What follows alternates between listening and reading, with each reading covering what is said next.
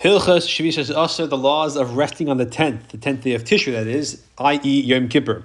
Yesh Mechol Abba mitzvahs, it involves 4 mitzvahs. Shtei mitzvahs, I say 2 positive mitzvahs, or Shtei mitzvahs, let's say 2 negative mitzvahs. There are these are them. Aleph, number 1, the Shpeis by Malacha, to refrain from to rest on that day. Positive mitzvah. Beis, negative mitzvah, Shalas by Malacha, not do work on that day. Gimel, number 3, positive mitzvah, l'sanis bay, to fast on that day. Daled, number 4, negative mitzvah, shlei le'echol, l'shus bay, not to eat or drink on that day. Ubir kol mitzvahs elu prakim. Will explain the mitzvahs, these mitzvahs in the following prakim. The Rambam does not deal with the issue of teshuvah on Yom Kippur. That he discusses in the laws of teshuvah, hilchas teshuvah. Perek Rishon Halacha Aleph, mitzvah seselish beis malacha is a positive mitzvah to rest from work. Be'asad b'chodesh hashvi, on the 10th day of the 7th month. The month we call Tishrei. Shneimar, it says, Shabbasin hu lachem, it's a Shabbos of Shabbos is for you, a rest day of rest days for you. Whoever does work on those days, Beitul mitzvah work will be defined shortly. Beitul mitzvah say violates a positive commandment, but doesn't say transgresses a negative commandment. Shneimar, as the pasuk says, on the 10th day of the month, you shall not do any work. What is he liable if he does malacha on this day? If he does it deliberately, intentionally, chayiv kares, he's chayiv kares, which the Rambam defines elsewhere in Hilchas Teshuvah as passing away before one's time and also a spiritual repercussion to the soul in the world to come. If he was unintentional, chayiv karban chatas, he's chayiv for a sin offering, kavua, that's fixed and established, regardless of financial status, as opposed to the karban elv, which is a karban chatas that changes in nature based on a person's financial status. So this is a karban chatas kavua, a fixed karban chatas. Any malacha which if you do, now we're going to define now what are these, what is this work exactly you have to not do on Yom Kippur. So any malacha which if you do it on Yom Shabbos, the third nine malachas, if you do it deliberately, and they're told us, if you do them intentionally on Shabbos, a person is liable for stoning. If a person does it intentionally on Yom Kippur, he's chayav kares. So on Shabbos, if there's witnesses and a warning, the person is chayav for stoning. And Yom Kippur, he's chayav kares. Now he's also a chayav malchus and bezin for working on Yom Kippur, but that atones for the kares. So the essential punishment is kares, and the malchus atones for that. If there's no warnings, no witnesses, then in both scenarios the person's chayav kares, Shabbos and Yom Kippur. Shabbos, any situation where a person's chayiv a karban chatas on Shabbos for doing malacha unintentionally, chayav and karban chatas Yom Kippurim, he's also chayiv to being a karban chatas Yom Kippur.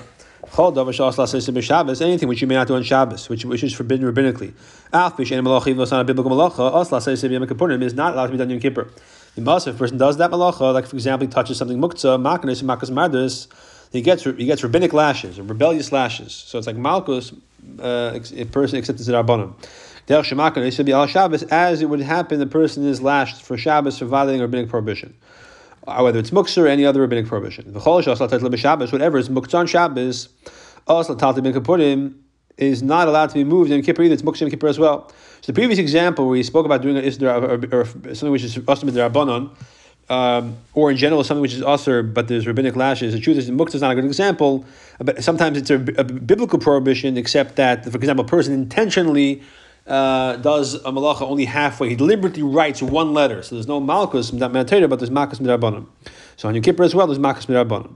Whatever's muktzah Yom Kippur is muktzah midrabanan. Whatever's muktzah on Shabbos is muktzah Yom Kippur as well. Whatever may not be done, or said or done, ideally on Shabbos because of weekday talk, or not honoring the Shabbos, or dabar davar, as we said, it's also for Yom Kippur. Here's the principle. There is no difference between Shabbos and Yom Kippur in these regards, except if you do malacha on Shabbos intentionally, the skila, if there's witnesses and warning, the punishment is skila. Yom Kippur, the punishment is kares. A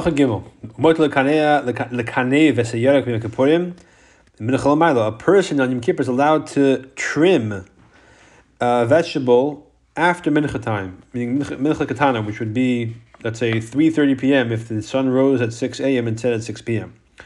What is this idea of trimming the vegetable? That he removes the wilted leaves, the katzas hashar, and then cuts the other leaves away.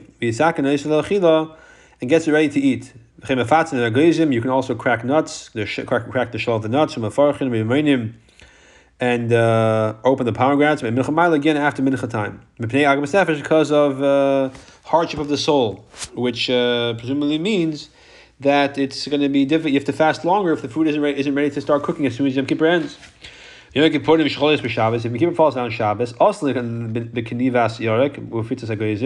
you're not allowed to trim away the leaves of the vegetable or crack nuts, or crack open or open a pomegranate the entire day. That's because if you do it on that Shabbos, which is Yom Kippur, you may do it on other Shabbosim of the year. If it's not Shabbos, you're not going to confuse that with other Shabbosim. And it's forbidden to prepare on Shabbos for after Shabbos. So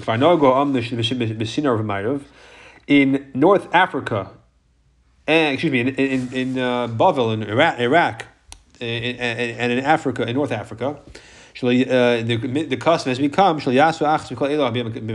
to do any of these activities on Yom Kippur, even though technically they're allowed to. It's like Shabbos in all particulars, all regards, even the idea of preparing the food to be eaten as soon as Yom Kippur ends.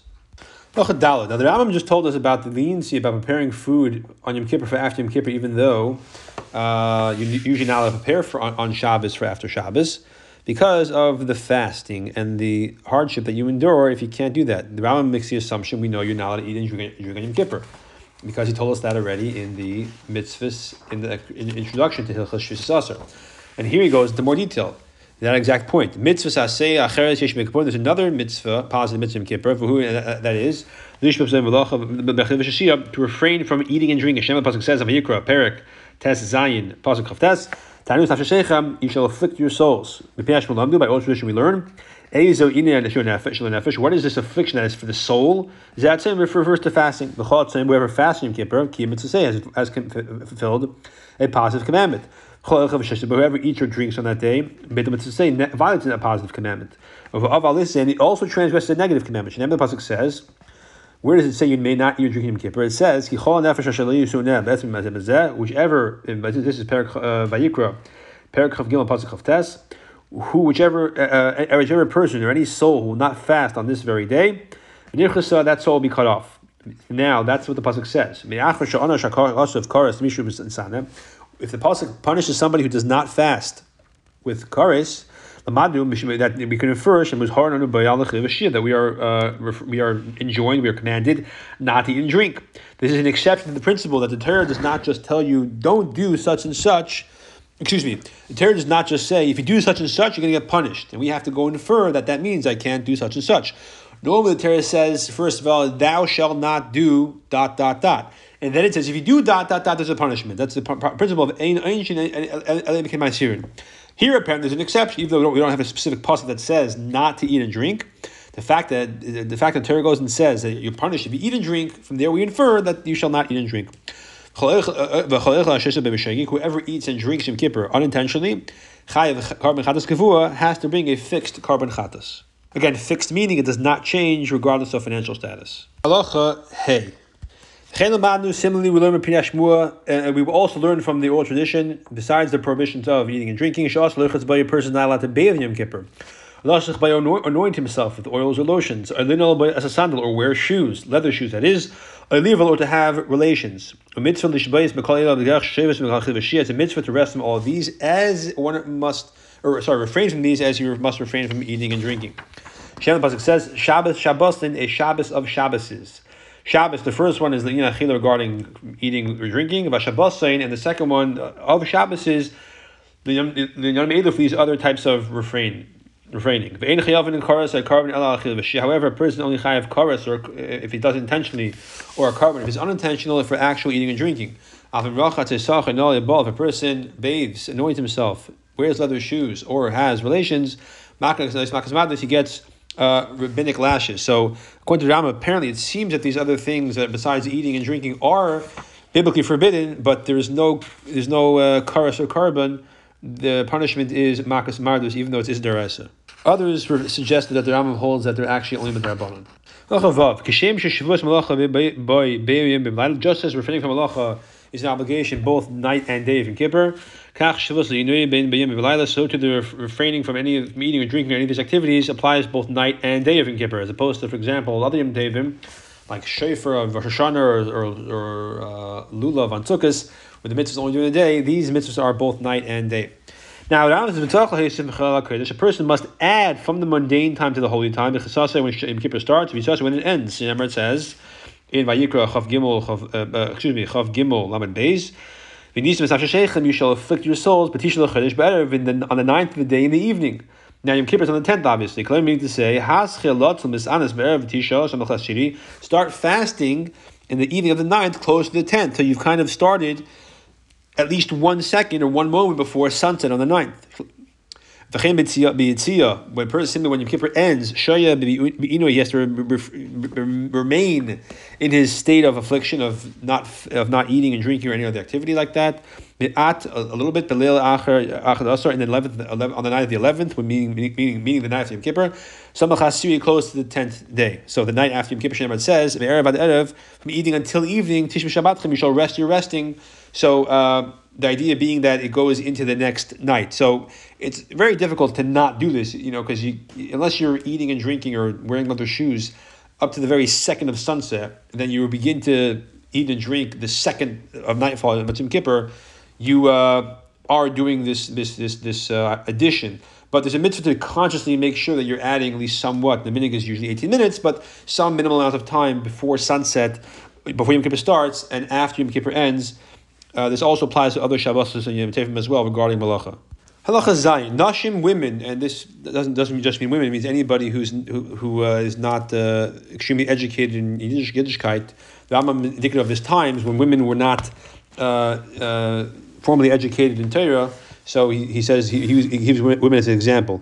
They eat and drink mamash to the last second Yom Kippur starts till nightfall, or presumably the Rambam means sunset. If they don't know that there's a mitzvah to add and to begin fasting a moment before Yom Kippur begins, before sunset, don't protest against what they do. Because they won't listen to you, since it doesn't say it clearly in the Torah.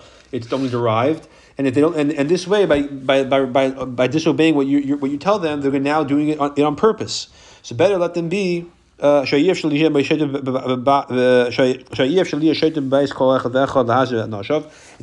to be a policeman in the house of every single person to tell the women exactly what to do